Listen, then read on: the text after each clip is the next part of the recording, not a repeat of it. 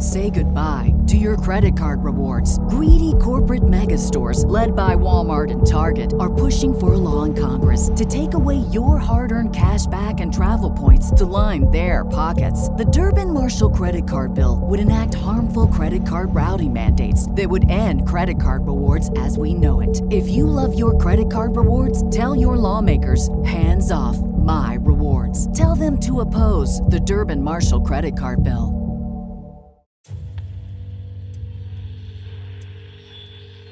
Doing that, I was face to face with it. It was holding me by my throat, and it felt like it was sucking something out of me. I probably should have been more scared than I was when I witnessed the exorcism. I turned and looked on my right side. When I did, there's a beam on the side of the tree, a large beam. It's looking at me, and I'm looking at it. After I hit the lock button and looked back up, I saw red eyes staring back at me. That they're going to show multiple gods all over the earth, be able to speak in people's languages, and at that point, it kind of converge into this one entity, which will be revealed as extraterrestrial. You'll realize that aliens are the gods of old, and at that point, it'll wipe religion out of the context of humanity. No way, it couldn't have been a person, I know that. I know that people can't run through the woods like that. So this thing comes into view, and I see it. It's 50 yards away from me. It's walking on two legs. It's huge.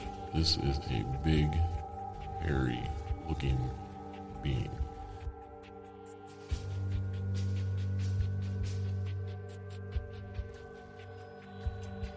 Welcome. I'm your host, and this is Uncomfortable.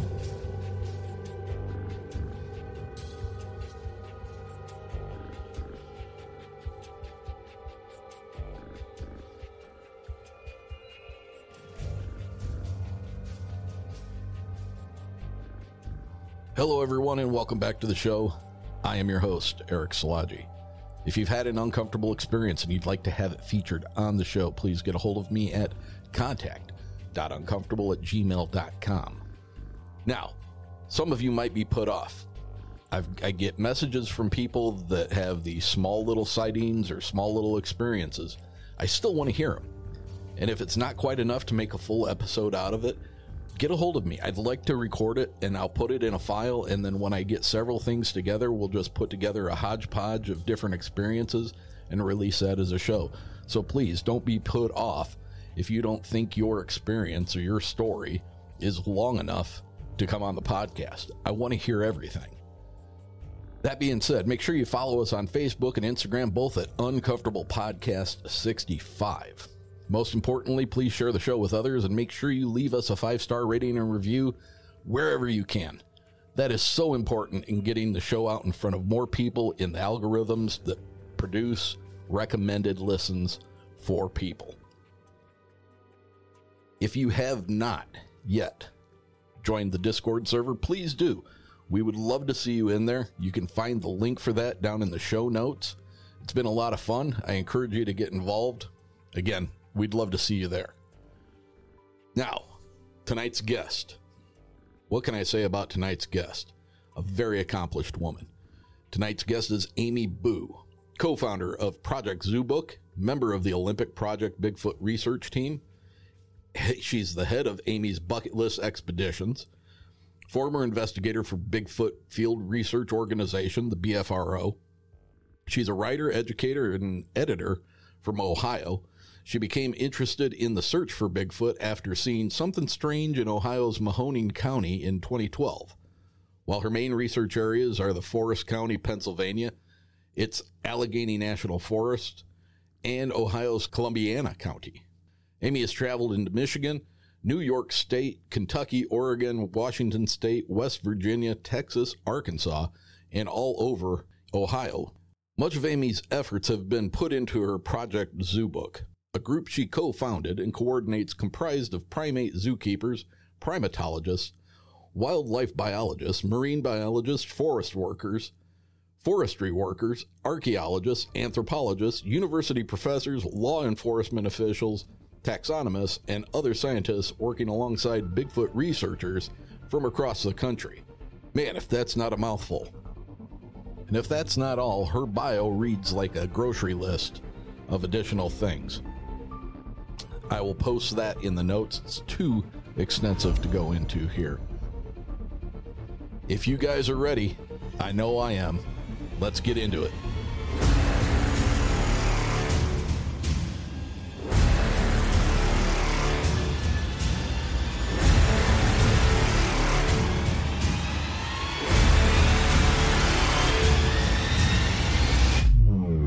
Now, if you will, ladies and gentlemen, please give a warm, uncomfortable welcome to Miss Amy Boo.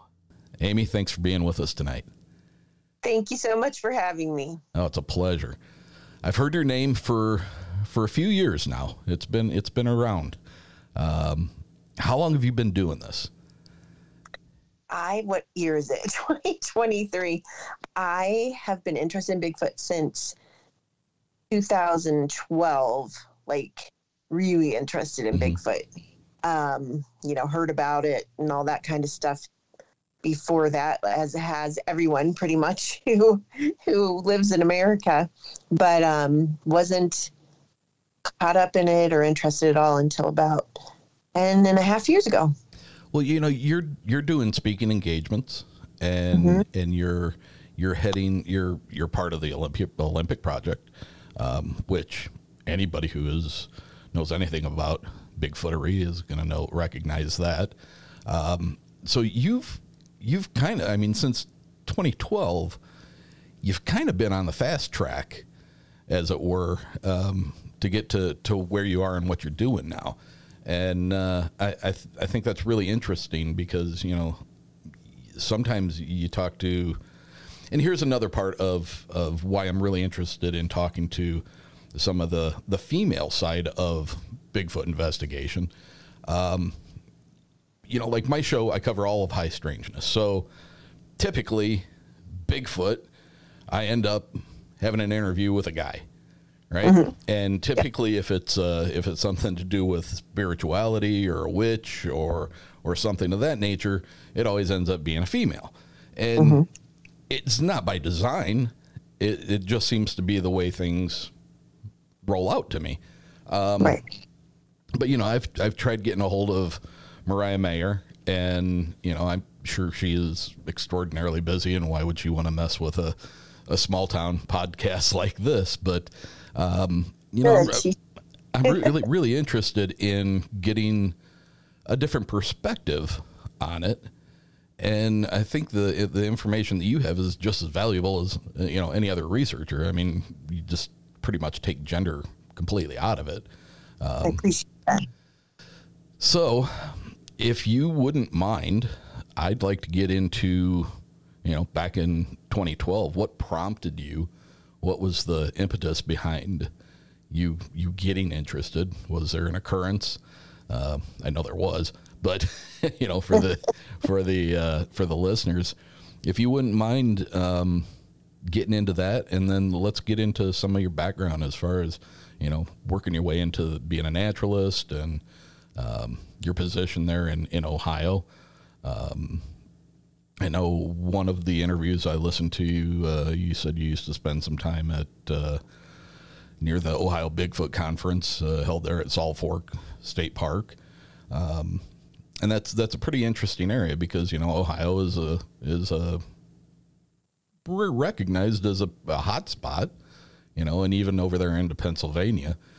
And that whole east side, I've talked with Mike Famelant from Shadow of the Big Red Eye out there, and he's in Jersey, of all places. He's tracking them up in northern Jersey. So go ahead and tell everybody what started this all for you. Sure. And for what it's worth, I think it's crazy, all the things I'm doing right now, too. It's just like Bigfoot's kind of taken over my life in some ways. But, it all started back in 2012. I was a passenger in a car going over Meander Reservoir, which is here in Mahoning, Ohio. And Bigfoot, I always say, was the last thing on my mind because I had just been to see my father before he died. And it was really the last time I got to talk to him. And I knew he was very sick. You know, we weren't sure what was going to happen there. So Bigfoot was not on my brain. But I looked out the window as we were going over this bridge that I've gone over so many times before. And I saw something standing along the shoreline. And what drew my attention there was there's these big blocks in the water. And there's oftentimes like seabirds, even though we're in Ohio, that are flying around on them and sitting on them. And I've seen those my whole life, those birds. But this time, the one that was closest to the block that was closest to the shore, there were all these birds flying all over the place, just making like a crazy ruckus out there. And so my eye was drawn to that because I hadn't really seen that before. And as I looked toward them, my eye was drawn over to the left of that on the shore, because that was the closest to the shore, if I didn't already say that.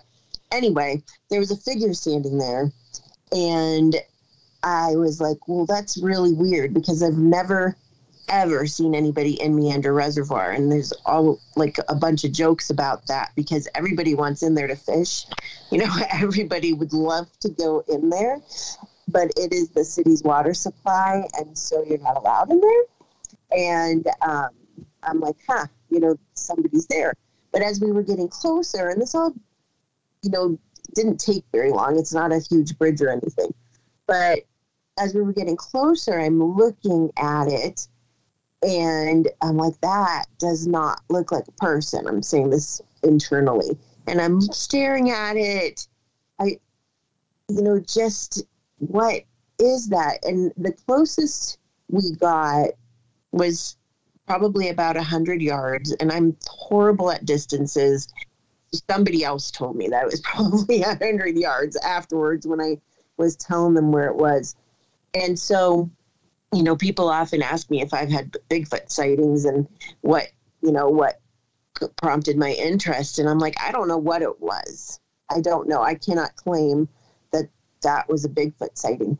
But what I will tell you is it looked to me like what Bigfoot would look like if you were looking at Bigfoot from that distance standing there, because it was all one color, like a dark color, no variation for clothing.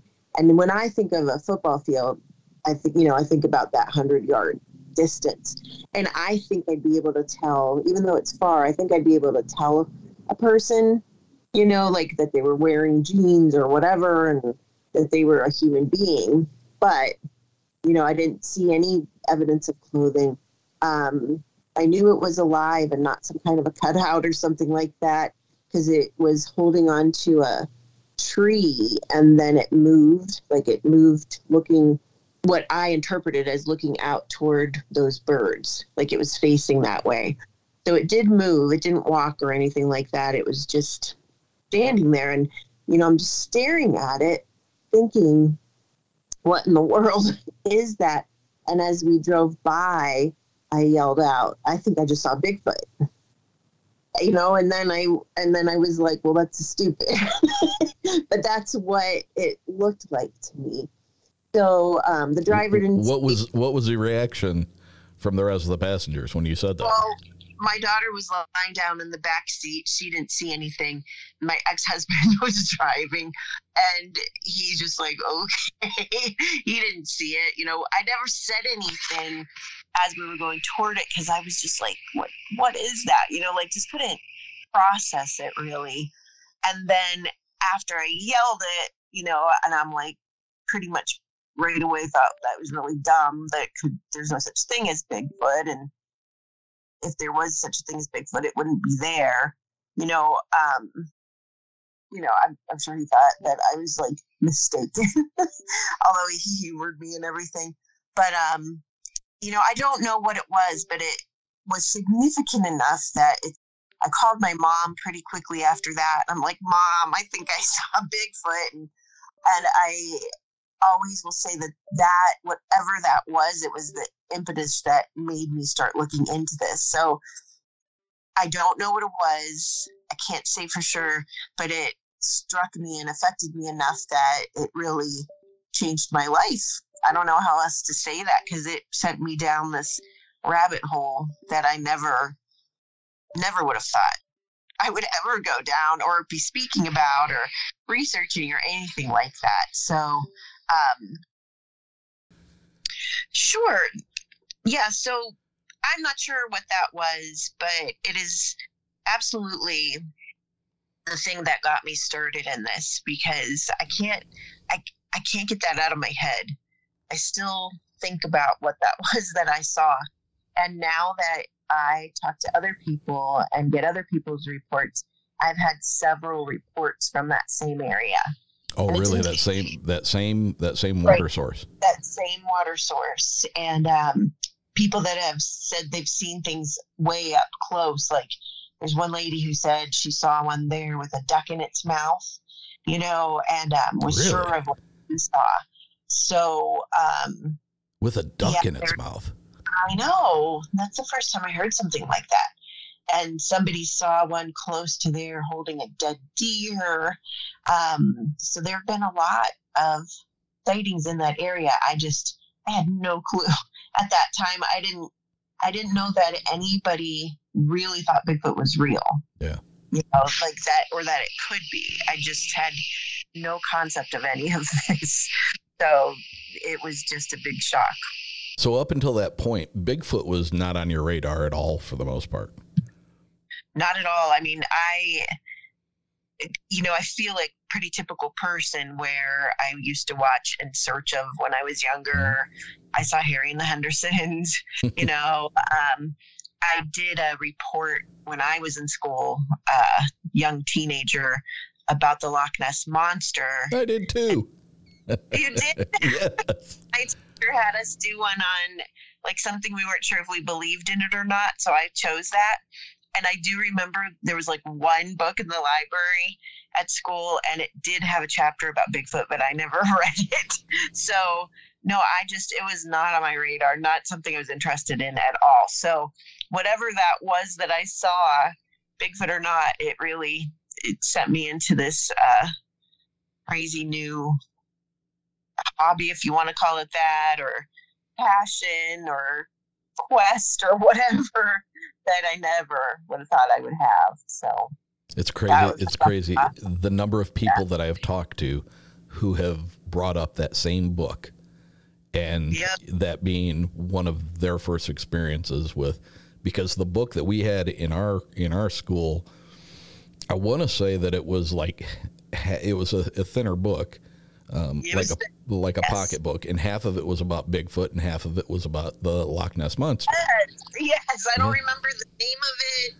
In my brain, I want to say like it was something like, not like Time Life, but something like that maybe. I don't know, but I just remember it was a very thin book. Yeah. And there was Bigfoot and the Loch Ness Monster, maybe the Yeti. I can't remember because I just read the Loch Ness Monster part because I had to write a report. And we didn't have the internet back then. Right. Yeah, we did not.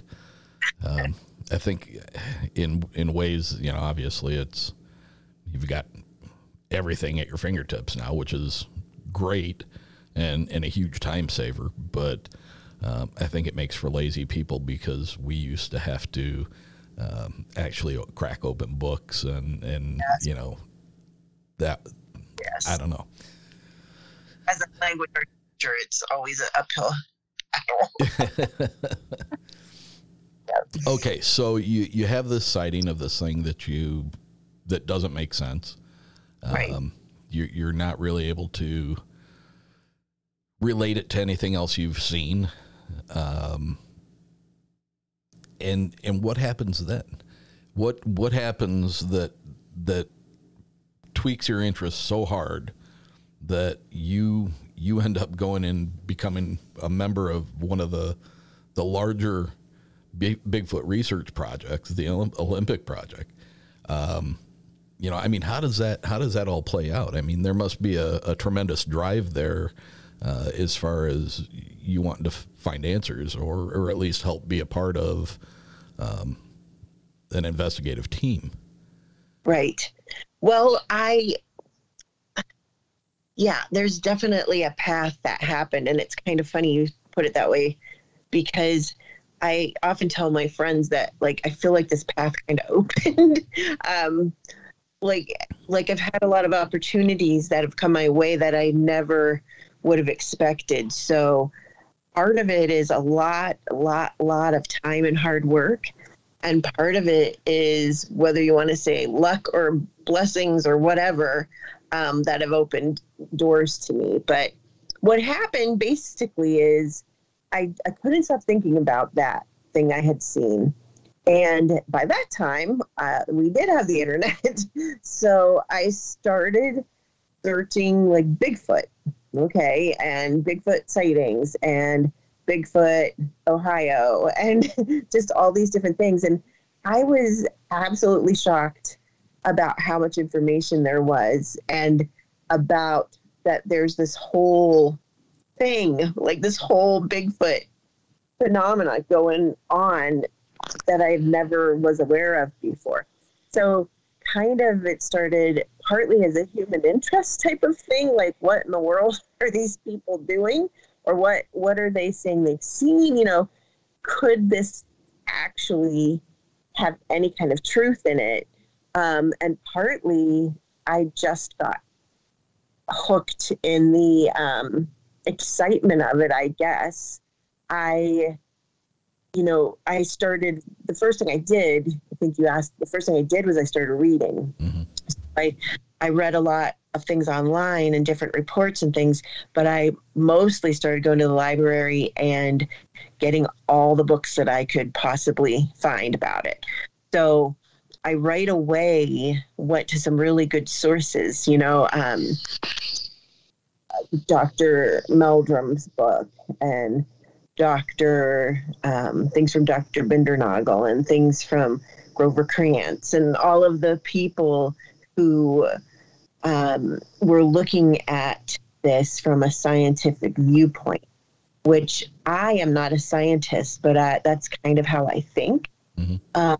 And I was like, wow, like these really smart people are saying that, some of them are saying that it's possible that these exist, and some of them are saying that they really believe that these exist. So I started reading everything I could. Then I started going to see other people who would speak about it. And it's funny now, that's something that I do at libraries and different things like that, because I started going, like showing up and maybe kind of in the back of these talks, just listening to the different witnesses give their reports. And it always struck me that when you hear a real life person, tell their story, a lot of them were very believable. Yeah. And I just was surprised by that. I'm like, man, these people don't seem like nutcases or anything like that. They don't seem like they're, just way out there. They seem like normal people. Yeah. So I just read as much as I could. I started going to hear other people, and it just kind of evolved from there. Well, you talk about speaking in front of people, libraries and stuff like that. I had an opportunity, and this was already in the mix. I was already planning on doing this. I hosted Bigfoot and Brews this past September in the Dewey Lake Monster area. It's okay. A brewery that's right there in Sister Lakes, and we were a mere mile and a half away from where the sightings were from 64. But prior to that, a couple months before that, in mid-spring, I think it was, I was asked to come up to the West Branch Bigfoot Discovery Days, and I was asked if I would host the town hall meeting. Mm-hmm. So, excuse me, that's exactly what I ran into with speaking with, four gentlemen that came up, and very normal people. They're not weirdos. They're not eccentric. They're not, they were just normal people.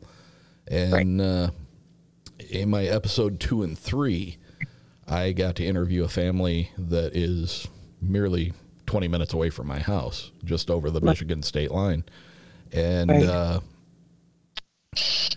that interview was really, really amazing. I actually knew the gentleman well enough that he invited me to his home, and we sat at his dining room table to do that interview. And I sat across from him and his 2 daughters, and I looked at them in the eye the whole time we talked, and I saw the body language. I saw, I didn't see their eyes darting around looking for, oh my God, what am I going to say next? There was none of that. It was very, very organic. And, when we got done, his daughters both gave me a hug and said how wonderful it was to be able to talk about every aspect of that without getting interrupted and without getting eyes rolled at you and, making you feel weird for it.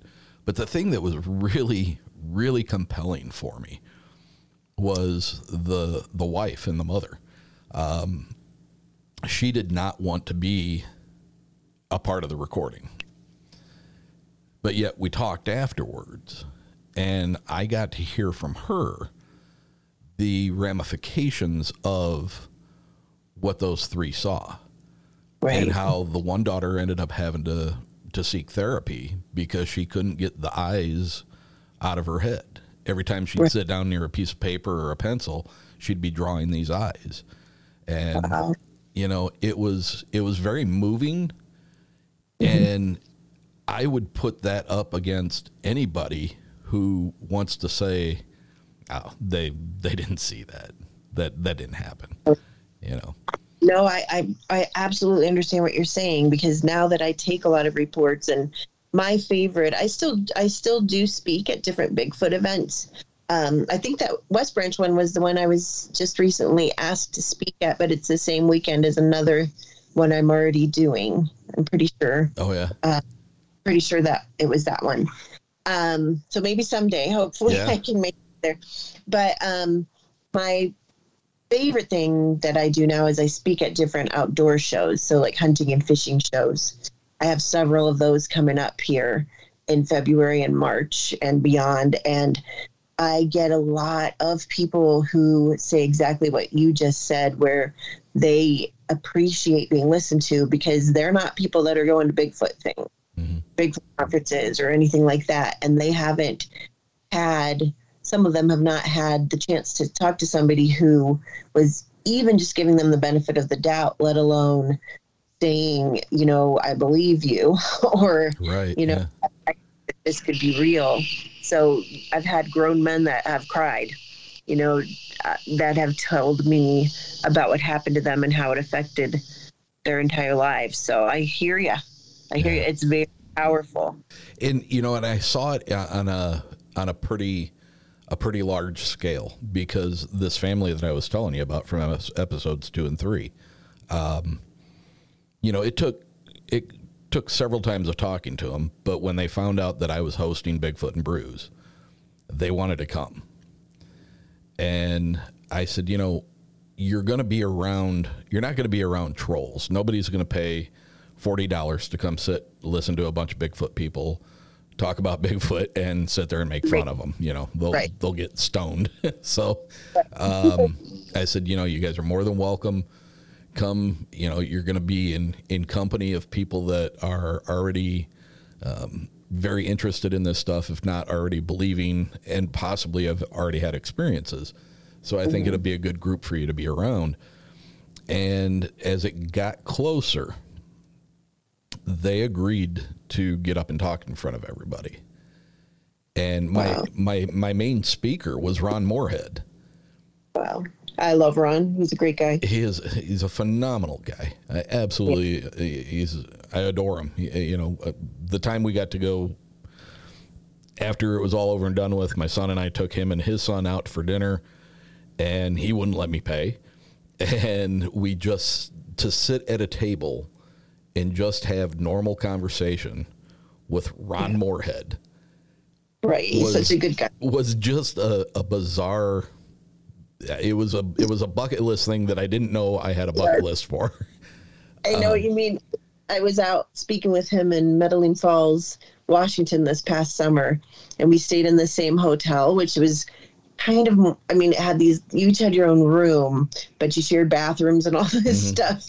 And so, like, I just see him walking down the hall with his wife, and then I was kind of their chauffeur because I had a rental car and they didn't, so we would go around and see the sights, and it was just like, yeah, you know, it's crazy, isn't it? It was. They're just such nice, down-to-earth people.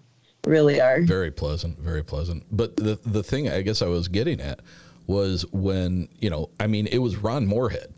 He was the lead speaker at Bigfoot and Brews. And when that family, the dad and both daughters, got up and told their story, they stole the show. Yeah. I mean, it was amazing to see, you know, 150 or 160 people sitting there and just glued to every word that they were saying. Right. And even Ron went over and talked to them after they had gotten done, you know, and I saw him sitting at their table and having a conversation about it afterwards. It's truly amazing. Yeah. It's really exciting. I love that. So, where do we go from here? How does one end up with the Olympic project? And I mean, you know, you're telling me you're out speaking, you know, out in Washington and places like that. You're covering the U.S. pretty much. Yeah, I've been blessed to do so. Well, I'll tell you, we'll go in chronological order here. It's my teacher brain coming out. So I got interested, started going to hear other people. Flash forward a little bit of time, I guess. I used to help with some different events and met some people there, and was asked after a few years to join the BFRO in Ohio. So the Bigfoot Field Researchers Organization. Mm-hmm. And I was super excited about that. I knew a lot of really good people in there.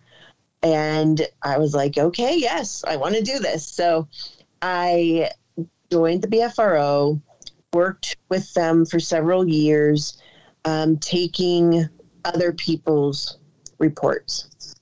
So I kind of got in the trenches there because a lot of people that are familiar with the BFRO don't understand or don't realize that there are a lot of reports that are sent in that never see the light of day.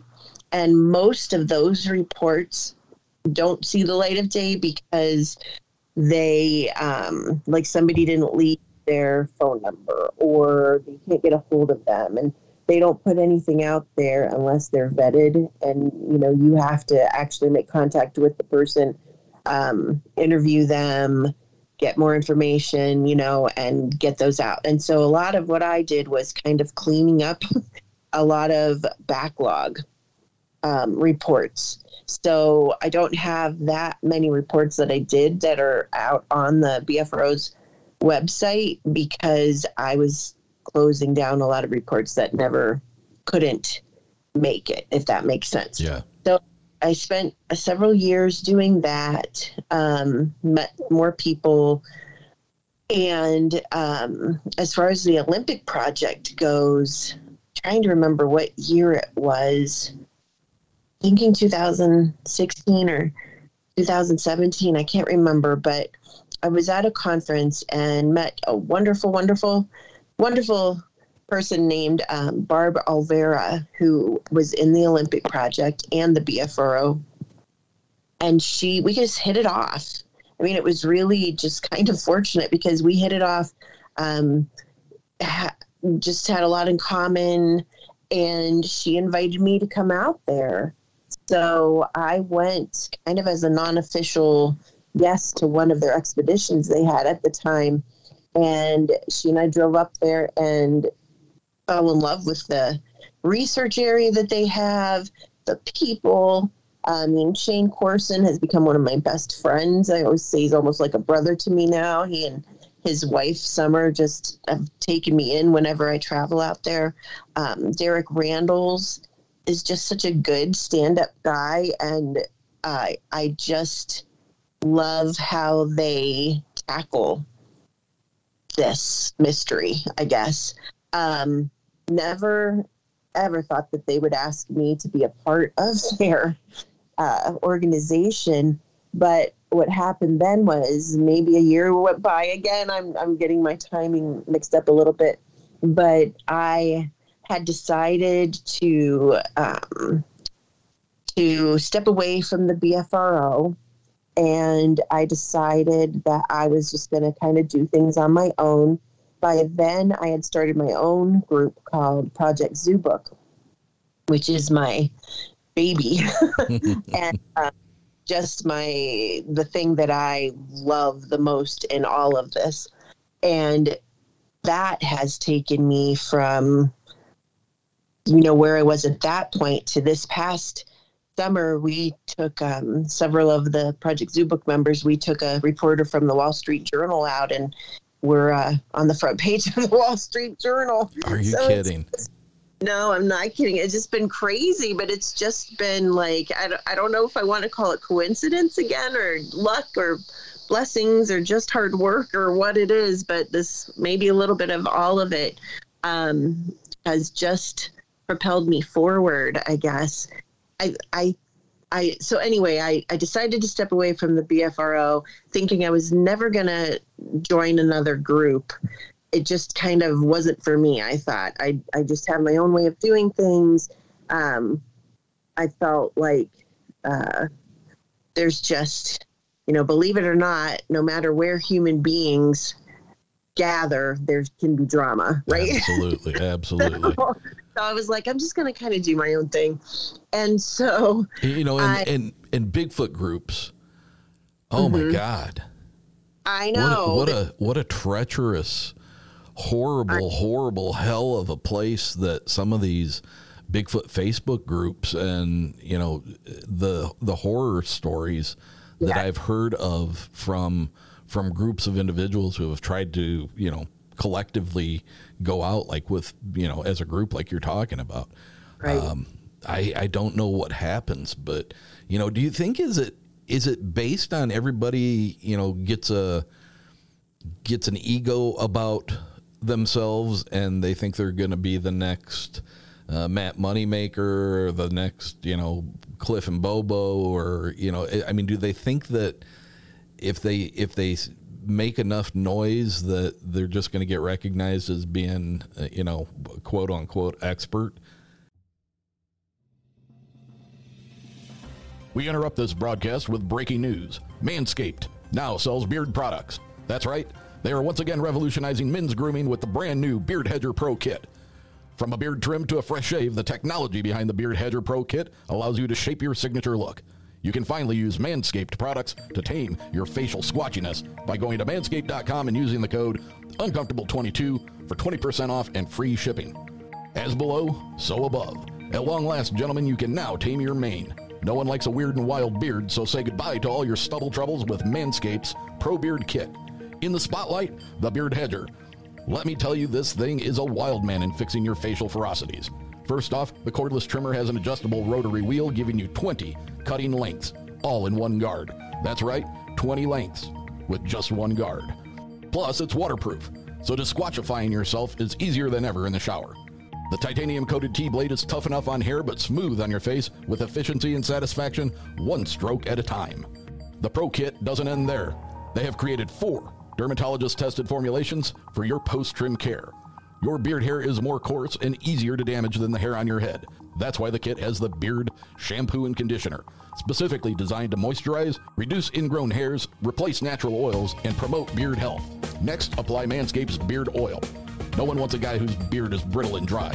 This oil relieves dryness on both the beard and the skin beneath, while adding a shimmer and shine, making you look extra fine. Finally, top off with Beard Balm, a pomade that shapes, styles, moisturizes, and tames for a sculpted look sure to attract any species of mate. The Pro Beard Kit also comes with 3 free gifts: a beard brush, comb, and scissors to ensure your beard is impressive for anyone's sisters or misters. So get 20% off and free shipping with the code uncomfortable22 when you visit manscaped.com. That's 20% off with free shipping at manscaped.com. Use the code uncomfortable22. Manscaped, beard hedger, one stroke, one guard.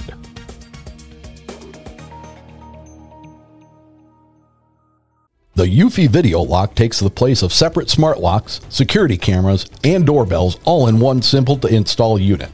A Phillips screwdriver was all I needed.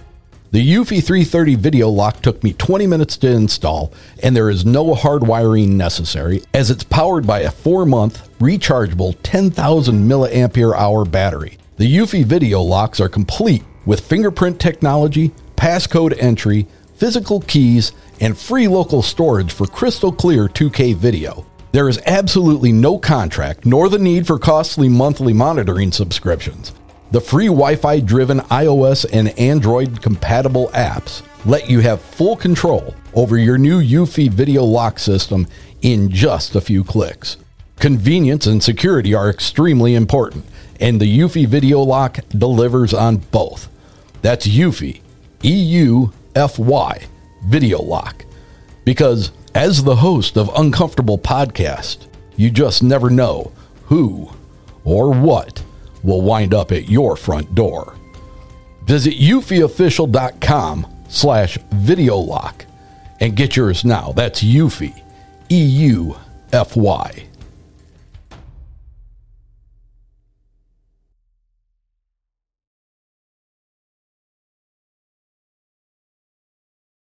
Say goodbye to your credit card rewards. Greedy corporate mega stores, led by Walmart and Target, are pushing for a law in Congress to take away your hard-earned cash back and travel points to line their pockets. The Durbin-Marshall credit card bill would enact harmful credit card routing mandates that would end credit card rewards as we know it. If you love your credit card rewards, tell your lawmakers, hands off my rewards. Tell them to oppose the Durbin-Marshall credit card bill. I think part of it is that for some people, I mean, I'll just say it, like I almost got out of it a few years back because it was so stressful. You know, when I started speaking, people came out of the woodwork like, how dare you have anything to say? You haven't been doing this long enough. And, you know, you can't be doing this. And, you know, and I was just so taken aback by all of it because I'm like, I'm just a normal person. I'm a teacher from Ohio. I never set out to do anything like that, but I was asked. And I think maybe because I'm a teacher, I'm comfortable speaking in front of people. And I always enjoyed that. So I'm like, yeah, you know, one library asked me and I'm like, okay, I'll do that. And then it just kind of snowballed. And it was never anything like, I still don't think I know more than anybody else. I'm not even 100% convinced that Bigfoot exists. You know, I think that they do. I absolutely believe that they could. Some days I'm positive they do. And other days, like, what am I wasting my time on, you know? But I am seriously, I lost really, really good friends over it. And so I do think that there's this weird phenomenon of people trying to be Bigfoot famous. And what's funny is that I was in Indiana. I had a table at an event in Indiana. And there were, you know, people like you're saying, you know, you're talking about Ron Moorhead. You know, Bob Gimlin was there. Just all kind of very actually Bigfoot famous people. Sure. But we all went to dinner that night, and it was just funny to me because everybody's jockeying for these different positions and stuff. And when we walked into that restaurant, nobody in that restaurant knew who Bob Gimlin was. You know, like we knew, but nobody else knew who he was. Who's that old cowboy? I know. I mean, oh my gosh, do I love Bob? Just such a wonderful, wonderful person. And he doesn't give a hoot whether the people knew him or not. I'm just using him as an example because who could there be more Bigfoot famous than that, you know? But I think people somehow have it in their head that they're really famous. Does that make sense? Like Bob is. Oh, absolutely. You know, people outside of Bigfooting know who Bob is. But most of us who do anything, nobody cares. Nobody cares. So if you're going to like just be like a horrible human being over who gets to speak here or there, or even worse, like people that would say that I had no right to have a voice in it, well, it's pretty crappy, you know? So after saying all of that, because it was really bad, it took me a while to realize, like I said before, that wherever you have human beings, you're going to have drama. It doesn't matter if you have a knitting circle, you know? So it's not just Bigfoot. And I had to learn not to take things so personally because, you know, there, like you said, there's different Facebook groups that people would just say these horrible things about me. And I'm like, oh man, if I was that interesting, you know, I'm really not. I just made chili for supper and I had to grade a bunch of papers. I'm not that interesting to be like, you know what I mean? To be the topic of conversations. Sure. Nowadays, I'm not in very many groups and I purposely avoid a few of them. So. Can I ask you a question about the BFRO? Yes. I posed this question to a still active member. Mm-hmm. And apparently in confidence, he told me that the answer to this question was a resounding yes. Mm-hmm. And my question to him was, are you aware of specific types of reports of these things that are being kept out of the public's ability to review them? Specifically, ones that would include anything that would be considered a violent encounter. And he said that yes, that he was aware of reports that have been scrubbed and certain things omitted, or if nothing else, the entire report not being made available. Personally, I cannot remember anything like with violent reports like that. Like, I'm racking my brain here and I can't, like, we were never told anything like that. Like, don't publish violent reports, or I never really came across them. I read a lot of reports and closed out a lot of reports in Pennsylvania, especially toward the end, and in Ohio. And I cannot recall any violent reports. Now, if you say like more paranormal, mm-hmm. I would say yes. And that's not necessarily like a BFRO thing. It's some of the people in the BFRO thing. So I was told not to try to put through anything that sounded a bit off the wall, you know, like something that just things that seemed less scientific. Mm-hmm. But again, like I have good friends in the BFRO. I respect them. I don't, you know, I just want to say that, first of all, was it for me? No. And were some of the people for me? No. But again, that could be anywhere.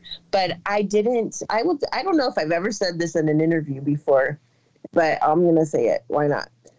I did not agree with that. I look at Bigfoot as a possible primate. Where it is on the spectrum of all the types of primates, I don't know. I also know that I don't know if that's true. Mm-hmm. And I also know that there are a lot of people who have experiences that don't kind of fit into that box. Absolutely. And so I didn't feel it was right to exclude those.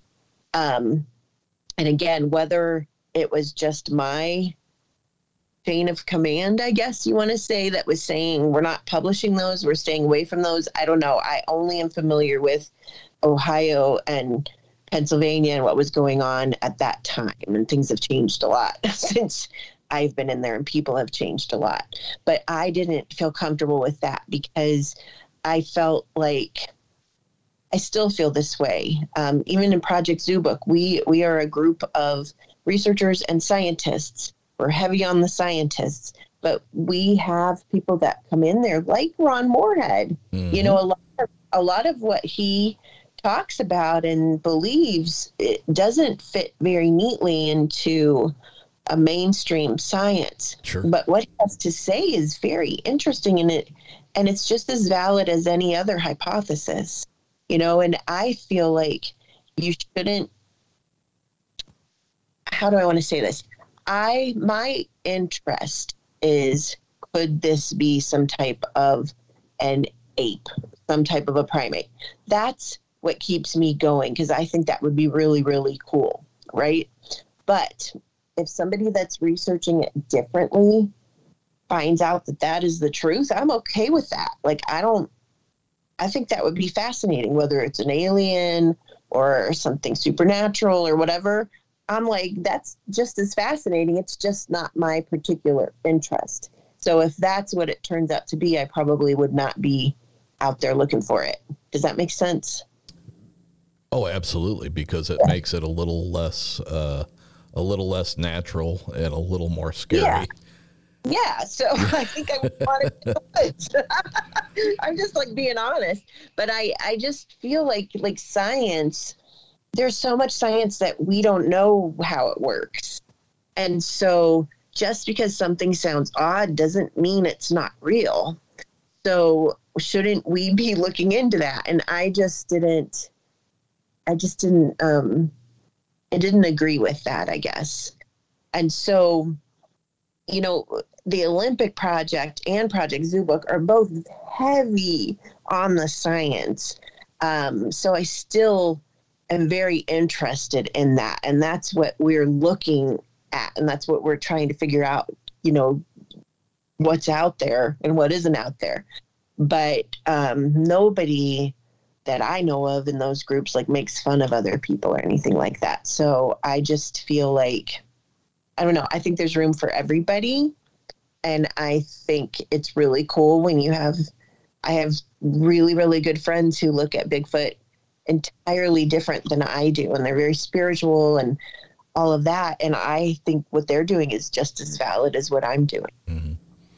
Let me ask you, you said you think that this is a primate. It falls somewhere along the lines in with the primate. I'm interested to know if it does. I don't know, but that's what I think it could be. I think it could be. Do you entertain the thought that it could also be something that is much more closely related to a people?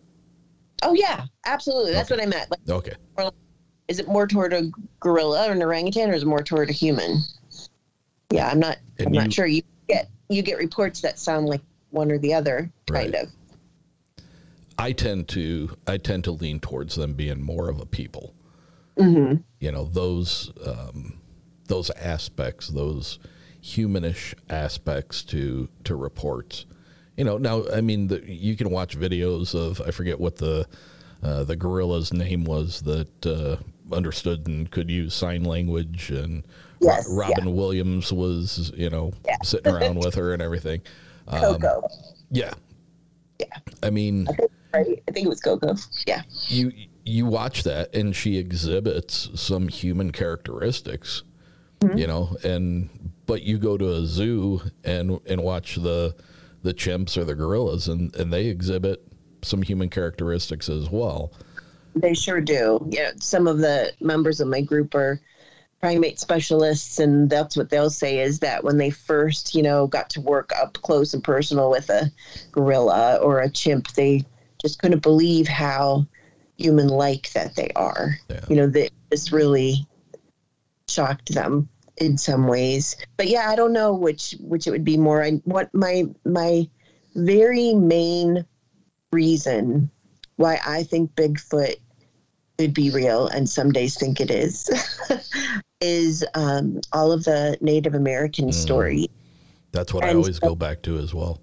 Yes, and so they speak of them as people. We and some of the Project Zoo Book group got to go to the Blackfeet Reservation this past summer in Montana, and we camped with them and got to hear stories, and they took us to different spots where the Inamitapi, which is my very bad pronunciation of what they call Sasquatch, were seen to this day.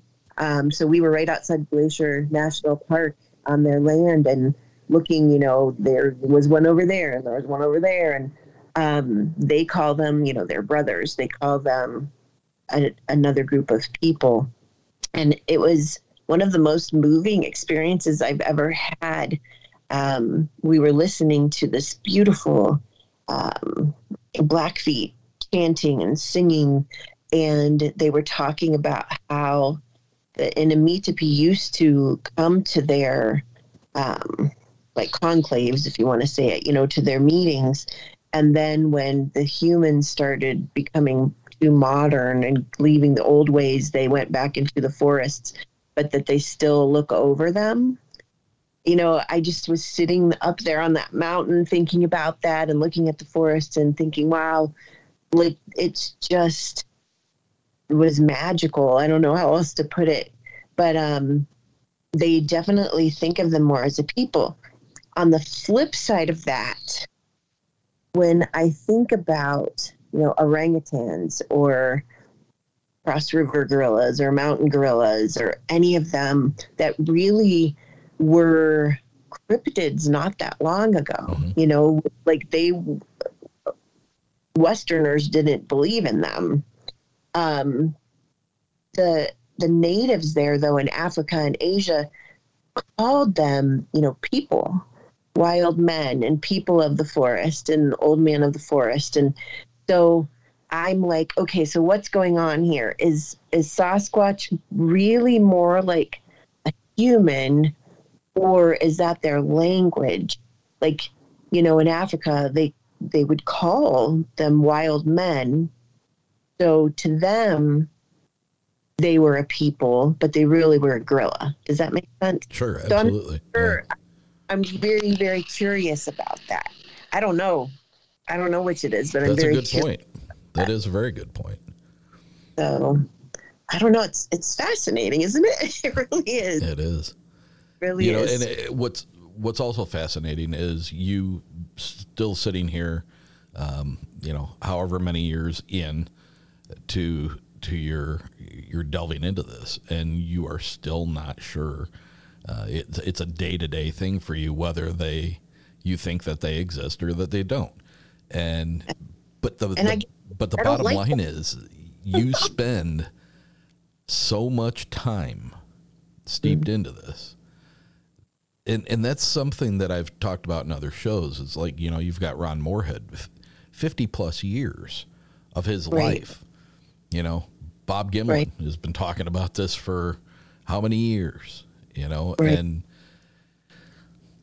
when you look back at the Native American legends of these things, their stories of them, their recounting of how they lived side by side with them. Mm-hmm. Man, there's a lot of history there, and people just can't seem to, once they get into it, they can't seem to walk away from it feeling satisfied. I'm just the type of person where whether it's good characteristics or not of me or of mine, I feel like I'm going to have like a smoking gun experience to, in my heart of hearts, say that they're real. Like, it's right there. I see it. There's nothing else it could possibly be. Now, that being said, like when I have spoken to these hunters or different witnesses that I've spoken to, and they've told me their experiences. And that moment, like, I 100% believe them. It's like this weird dichotomy, because I believe them, but I don't know if I believe it for myself. Like, it's very weird. I don't know how else to explain it. You believe it as a truth for them, but you don't know that you can believe it as a truth for yourself. Is that what you're saying? Well, kind of, except I think the truth is the truth. You know, like, I feel like in this case, it's either real or it isn't. But I just, like, they are so convincing that I would never even think to say, oh, well, you're making this up or whatever. And they've seen it well enough that it can't even be mistaken identity. So I have a hard time, like, I have a struggle with, if I say I'm not sure if they exist, and am I calling them a liar, you know? But I'm not. I just, like, I feel like there's just this teeny weeny little bit of me that reserves judgment until I see one. And again, whether that's a good characteristic of mine or not, I can't say. But I have a little bit of skepticism left where could this not be real? I don't know how else to say it. But many, many, many days I'm, like, convinced. I kind of let this little doubt come in sometimes. Because like you're saying, I put so much time into this. My free time, you know, I have my full-time job, and then I have 2 side hustles that I do.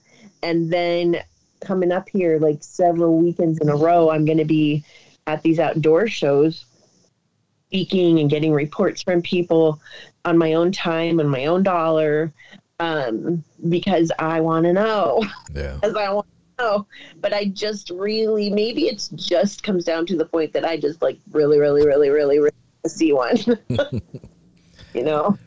How do you think you'd react to not being in a vehicle, and not at 100 or 120 yards away, passing a indescript dark figure? How do you think you would react? I don't know, but there's a good chance I'll probably be terrified. I always say I'll probably be myself, but I've been in the woods, and I've been in the woods by myself and have seen black bear. When we were out in Montana, we saw a grizzly bear, but luckily it was kind of far away, or it was far away. So I do get startled. I have a bad startle reflex, and, you know, it could be a deer that runs by. I'm like, so I probably would have some kind of immediate terror. But when I have been, like, for example, I was on the Elk Scenic Drive in Pennsylvania. I did it by myself the one time, and I'm driving through, and there's all these scenic overlooks that you can stop at to look for elk. And I got out of the car at one of them. It was kind of like a semicircle path you could walk along, and then there was a scenic overlook. Well, I get to the scenic overlook, and it was awful because it was all overgrown, and you couldn't see anything. But I heard something to my right, and I turned, and there was a pretty large bear that came out of the, you know, foliage and everything there, out of the bushes, and was standing right in front of me. And I was backed up against this scenic overlook, like, I think it was wooden, and it's standing right there. And, you know, I know enough about black bear that they're not, like, really out to hurt you or anything, but it's a very large, intimidating animal, and it was sniffing me, you know, and, like, put its nose there and making noises and stuff, and I'm like, oh, man. So I was scared, but I didn't move. You know, people will say, well, more people get pictures of Bigfoot, and I'm like, man, I didn't move a muscle with that bear. Yeah. You know, I just had my camera in my hand because I was gonna take pictures of the scenic overlook, and I put it in my pocket because there was nothing, so I wasn't gonna move. And I did say, I was like, hi, bear. I was like, please don't eat me. But it finally moved along, and I waited. So I was patiently waiting, and I went the other way. But I truly don't think I'm going to be the one that is brave enough to, like, start taking all these pictures and things, because I'll be like, in a state of self-preservation at the moment, I would imagine. I mean, you never know until it happens, but I would imagine I'd be kind of scared and like waiting for the moment for it to not hurt me, and then I'd kick myself later. But I think my optimal sighting would be like in a power line laneway, a power line cut, with it about maybe 75 to 100 yards away. I'm not moving. I got a good steady look at it, and I've got a few seconds to get into the car if I have to, if it starts coming my way. I think that would be my optimal view of one. That would be the most comfortable. Being in the woods, far away from your vehicle. That whole, hey, I see you peeking around a tree, and then it turns around and walks away. I don't think that'd be good enough for me. I would not be able to get out of there quick enough. No, I know. Like I was camping with friends, and we were pretty remote, but I heard something scary sounding, and I had to like shuffle on over to the little bathroom area. I'm not the most brave person, that's for sure. I mean, I'm brave enough to do it anyway, and I love camping and I love solo camping. I try to take precautions and all that. But so I'm brave enough to be out there. But yeah, if it came down to I walk around a corner and Bigfoot's there, I'd probably cry. More than just being honest. Yeah, I think I don't know about the crying for myself, but I think there'd be a very good possibility that I would fill my drawers. Especially if there was not an immediate egress out of the area that would suit my needs. Yeah. Well, I'm supposed to go to Alaska this June, and I'm trying to save up the money for it, for this like adventure of a lifetime that I was asked to go on, and we'll see if it happens. But we're supposed to take like 2 or 3 little jumper planes to the interior where we were supposed to be looking for Bigfoot, and it's like grizzly territory. And I haven't even confirmed that I'm going yet, and I still have nightmares about it. I'm like always a grizzly coming around the bend. But yeah, I'll need some Depends if I go. Amy, what's some of the what's 1 or 2 of the most compelling things that you've been made privy to that really just are something that your brain goes back to time and time again, that these things exist because? The biggest one that popped out when you said that is when the one time that I've been out to the Nest area with the Olympic Project out in Washington State a few times now, and the first time that I was asked to go, which I was like, what? Like just even the fact that I'm a part of the group now. I think I was telling the story about how I was never going to be in a group again, and then Derek and Shane called, and I'm like, okay, I guess I'm going to be in a group again. But it's just a wonderful group, so I'm happy I made that decision. But I was asked to go out there with 2 of the primate zookeepers that are in Project Zoo Book. And we flew out, and we were, hiking around and everything. I had been up on like higher ground, and the 2 primate specialists and Derek, and I forget who else was there. There weren't that many of us, had gone down the ridge down to where the certain nests were.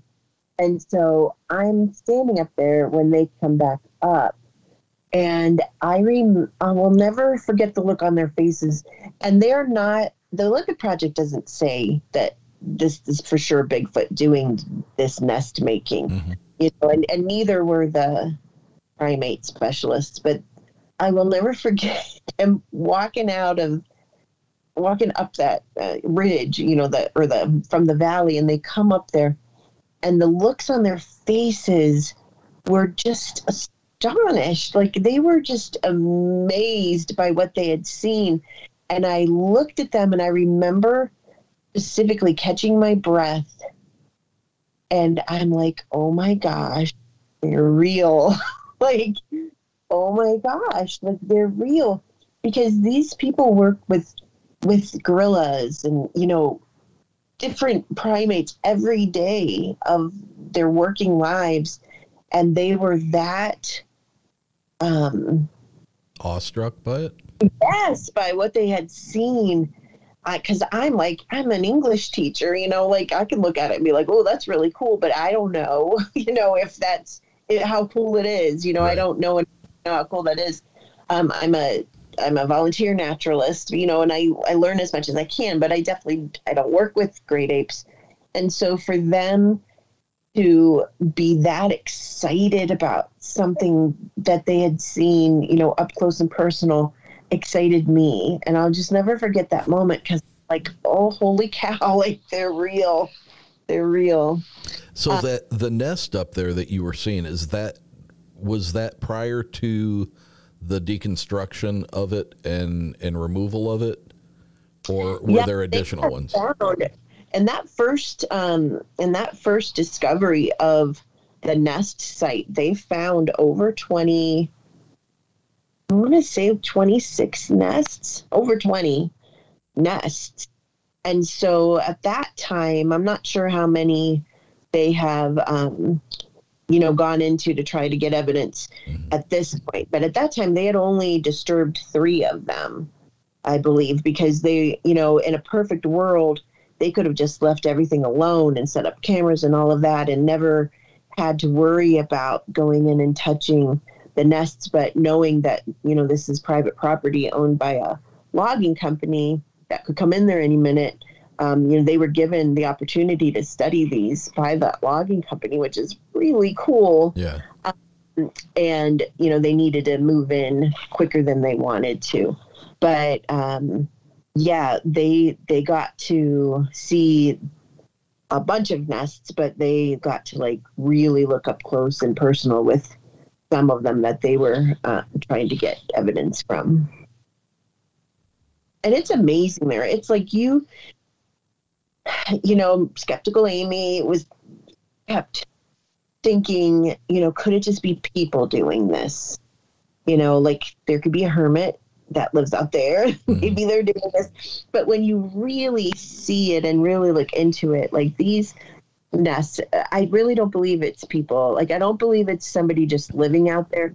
The nests are in so many different stages of degrading. They would have had to been there for really, like, years and years. There's nothing protecting you from the elements overhead. So a person, I think, would make, like, I could make a better shelter than that, taking my Bible classes and stuff, where I wouldn't want to be out there in one of those nests. But they're very similar to gorilla nests. And then I don't think it's a hoax, because, again, you'd have to be doing this hoax over years and years and years, with the likelihood of somebody ever seeing your hoax, like, almost zero. Like, it was a logging surveyor that found them just accidentally, an area that people just, I was just about to say that people don't go to, but obviously he was there, so people do sometimes go to it, but very infrequently. So it would have been the dumbest hoax ever, so I don't know, but it's just, they're really fascinating. And the amount of scientists and people that have gone out to see them and what they have come back with is really remarkable. What do you know as far as any of the evidence that they've gleaned from that? Has there been any anything that they've been able to pull out of there that they've had DNA tests done on, or? They have hair samples. They've had foot casts and hand casts, lots of audio. It is not as easy as you think to get DNA from, the type of hair that they're finding, whether it's degraded or just not the root of the hair, and it's expensive to do that. But there are ongoing studies being done right now, and they're trying eDNA, where you can take the soil. Right. So there's a lot going on behind the scenes. And when I do speak different places, especially to people who aren't into Bigfoot already, because it's easier in a lot of ways to talk at a Bigfoot event, because they already want to hear this stuff. But when I go like cold turkey and the guy ahead of me was speaking about coyotes, and the guy after me is speaking about, I don't know, whatever guns you're going to use or whatever, I don't know. And usually it's always all men, like we were saying at the beginning. And I'm up there talking about Bigfoot. It is, I just lost my train of thought, but I think what I was going to say is that there is a lot. I always tell the audience there's like a lot of science going on behind the scenes in Bigfooting that people aren't necessarily aware of. And every time there's a lot of overlap between Project Zoobook and the Olympic Project. A lot of us who are in the OP are also in Project Zoobook and vice versa. And then we kind of have, spread out from there. But every time we've had a new scientist, and many of them are not into Bigfoot at all, and they're just like, okay, yeah, I'll come talk about this, or, I'm a little bit interested. I don't think we've ever had one that didn't say that they had no idea what was really going on.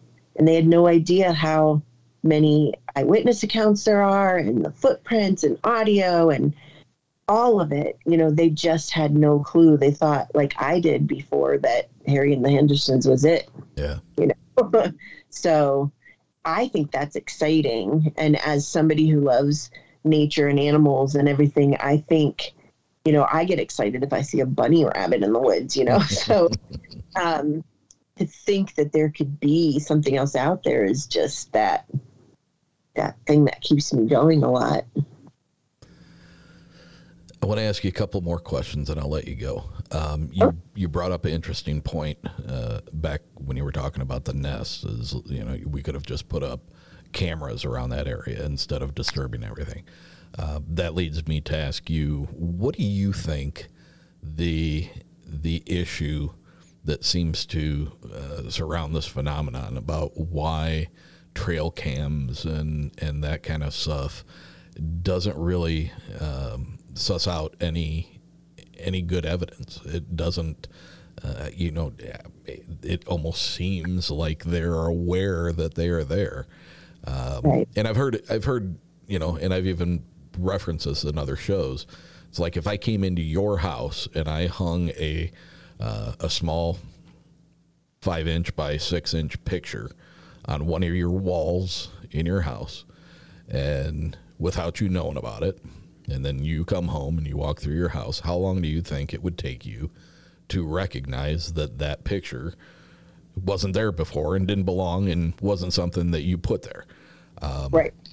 I think if you look at the area of the forest that they live in, and that is their regular haunt, as it were, I think it would be pretty obvious that that would be something that they would pick up on, whether it's the smell of plastic, whether it's the sound of acute hearing the sounds of the electronics inside when they're clicking the pictures, or possibly the ability to see the infrared lights that produce a light in the evening in the darker times, so that they can be the pictures can be taken. I just think from whatever reason, they're aware that they're there and they avoid them. What are your thoughts on the whole camera thing? Yeah, I would say pretty much exactly what you just said, that they're very aware of it, I would think. I personally don't think there are that many Sasquatch, maybe, like to be on those cameras. So I feel like, we obviously have to have a breeding population, but I don't know that I think there are as many as some people do. I get that. I'm sure you do too. That's probably maybe the most, that and like, why don't we have any bones, are probably the two most asked questions. Right. I always direct people to look into the Cross River gorillas. Because if you Google about the Cross River gorillas, and the first time they were captured on video, it was just this century. And they're over in Africa on the border of Cameroon and Nigeria. They think, scientists believe that there's only 200 to 300 left of these gorillas. And they were cryptid, until not that long ago, that the natives were just telling stories, but they're real. And so if you look up that first camera trap footage of these gorillas, they're coming out of the woods, mostly females. And as they're coming out of the woods, they are all looking at that camera. So like, they all see that camera. You can tell that the camera. So they're kind of coming closer and they're looking at the camera. And then from the back, there's a silverback that comes into view. And he looks at that camera and he bluff charges it. So I think about that. They're smart, and like you said, that's their home. They see something weird there. They're wary of it. He's like bluff charging it. And they know that camera's there. And so I wonder, I don't know, but I wonder if perhaps these cameras make some kind of a noise, something that gives it away, or is it just that they can see it from, a little bit further away and they avoid it? That's what I think, because we haven't gotten a lot of footage of a lot of different animals, not just Bigfoot. Sure. Yeah. And if Bigfoot is closer to a human, then I think they're even smarter, and it doesn't bother me, strangely, that we don't have it. Because to me, it kind of makes sense that we don't. But I get that a lot, especially with hunters. I'm in these woods every day of my life, and I've been everywhere, and I haven't seen any, so they don't exist. And I'm just like, yeah, well, you haven't been everywhere at every time all the time, so it doesn't bother. And you considering yourself in the, I've been in the woods every day of my life hunting. Well, hunting season isn't every day. Exactly. Deer season is a short window of time. Bear season is a short window of time. Elk season is a short window of time. So, like, the hunters are great because there's either the ones that laugh at you, and I do not care, obviously. Like, I laugh along. I get it. It's Bigfoot. It's kind of funny, like, to them. Or you have the ones that absolutely, they're real. They saw one. It affected them. It's just, they're so different. So different. Interesting stuff, for sure. With my show, like I said, might have been before we started recording, I cover everything from psychics to remote viewing to Bigfoot and haunted houses and everything. But man, I tell you what, when I have a Bigfoot episode, the audience spikes. The listens go up. It's a very popular topic.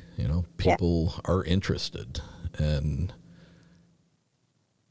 it makes me wonder, like, the populace of just my listeners. It makes me wonder at times, like, the populace, are they more the Finding Bigfoot kind of crowd?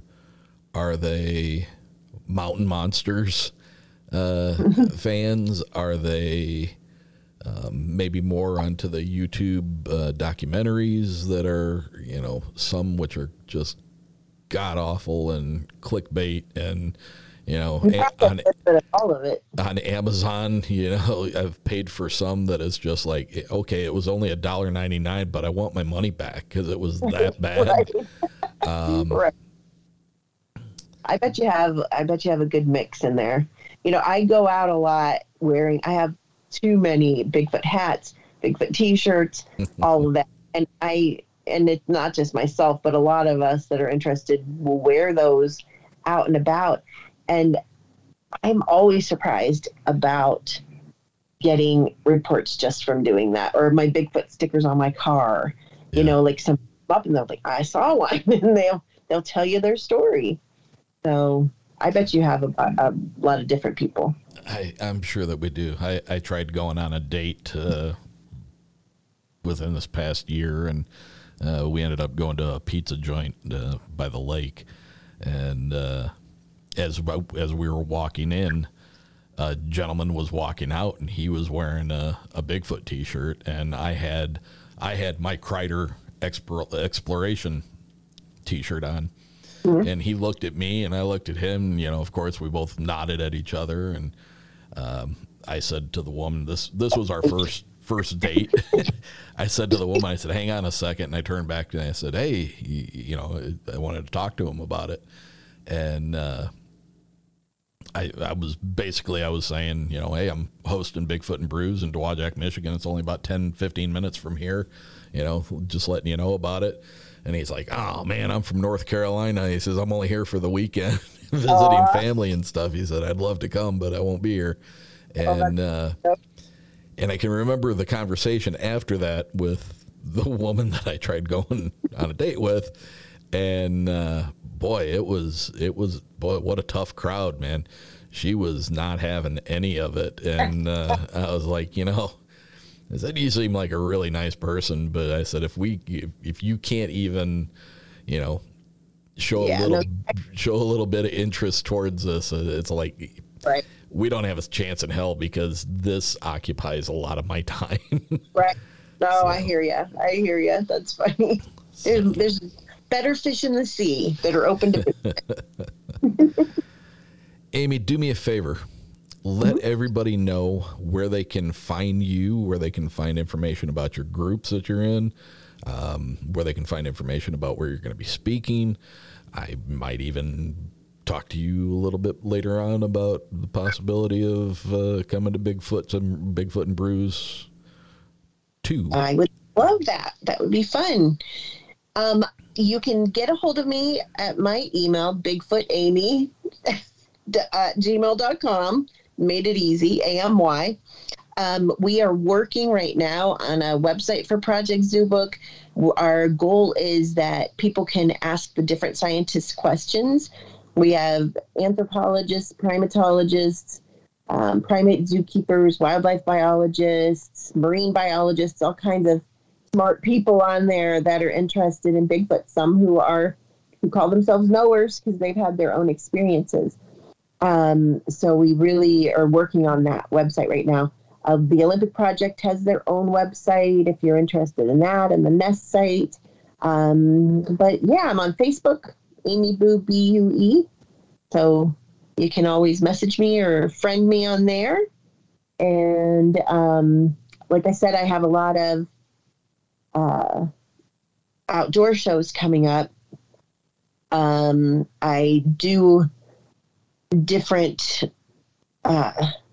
speaking engagements on that circuit. I've just been gearing more toward those, but I love the Bigfoot community, and I love to speak for that as well. I'm going to be speaking in Ohio at the Sasquatch Triangle Conference this May, and I do a thing in Mill Creek Park in the fall.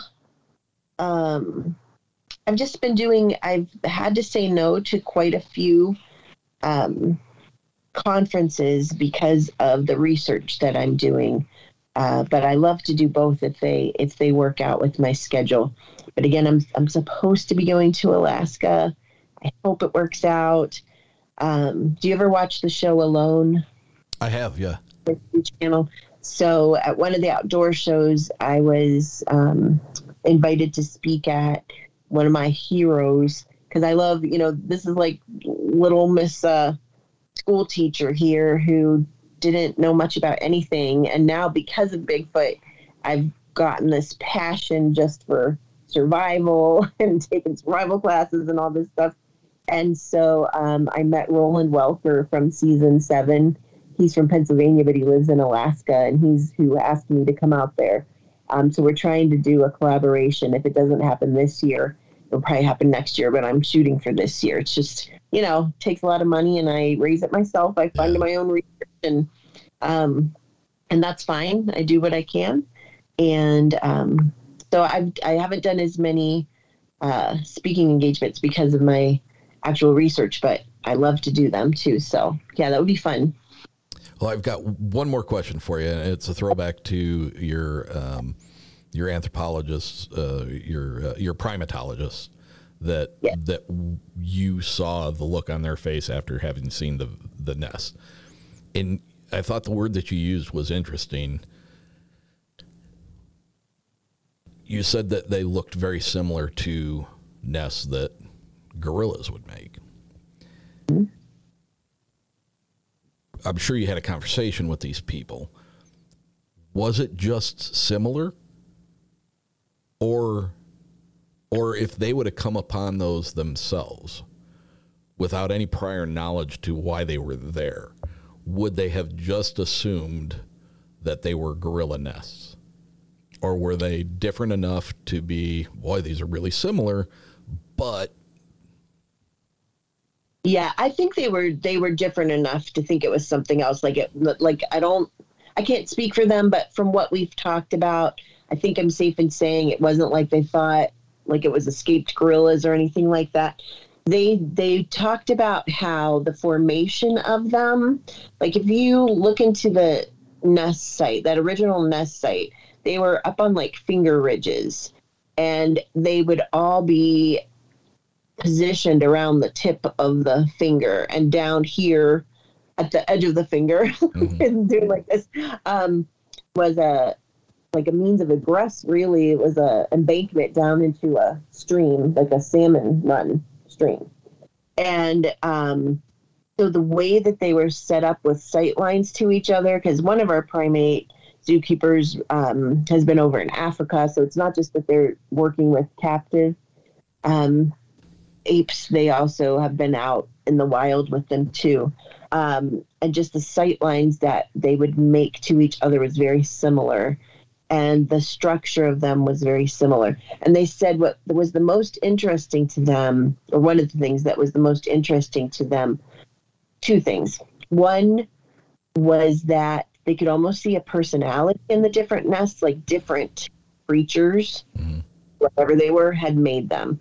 Because when they are, taking care of their charges, they'll say, okay, so-and-so made that one. We know, and so-and-so made that one, because they make it the same each time. So they could tell that some of them were made by the same creature. I don't know what else to say there. The other thing that they found really fascinating was that at least a few of the nests were very small, and they were up in some bushes and not very well made. And as soon as they heard about that and then saw it, they thought immediately of when a mama gorilla will teach their young how to build a nest, and they make practice nests. Oh. And so a lot of what we talk about between Project Zoo Book and the Olympic Project is about how perhaps these nest sites, because now they found a second one, could be some type of like nursery, like a birthing area. They're very remote, lots of food resources, a means of egress to get out of there if they're threatened. But yet set up on in principle with a very good visibility all the way around. To each other. Yeah, like just to each other, like almost like for protection there. Yeah. So, one major difference is that gorillas, primates usually make new nests each night, and these seem to be a lot better made, where they would be something that was there for a long haul. But another thing that was interesting is that, if you look at orangutans, they have young, I think it's like usually every 6 to 7 years. And that kind of, rang a bell with looking at the nest site, that you could tell that there was a lot of time between the different nests being made. Because some were pretty fresh and some were almost, you couldn't tell what they were. Yeah.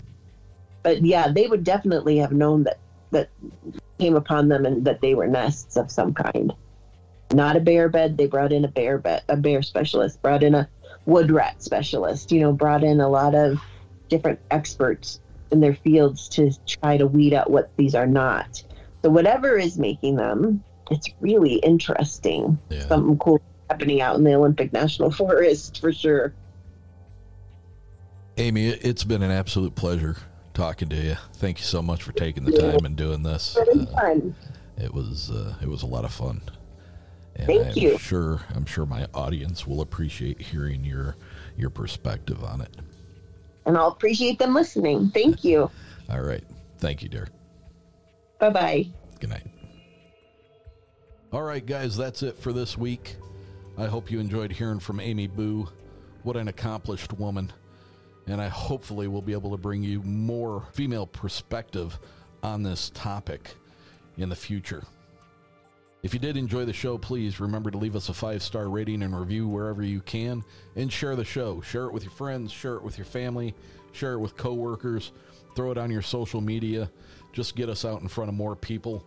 The more people listening make for more experiencers coming forward. If you've had an experience and you'd like to have it featured on the show, please get a hold of us at contact.uncomfortable@gmail.com. Or you can message me on Instagram or Facebook, both at Uncomfortable Podcast 65. And until next time, my friends, stay uncomfortable.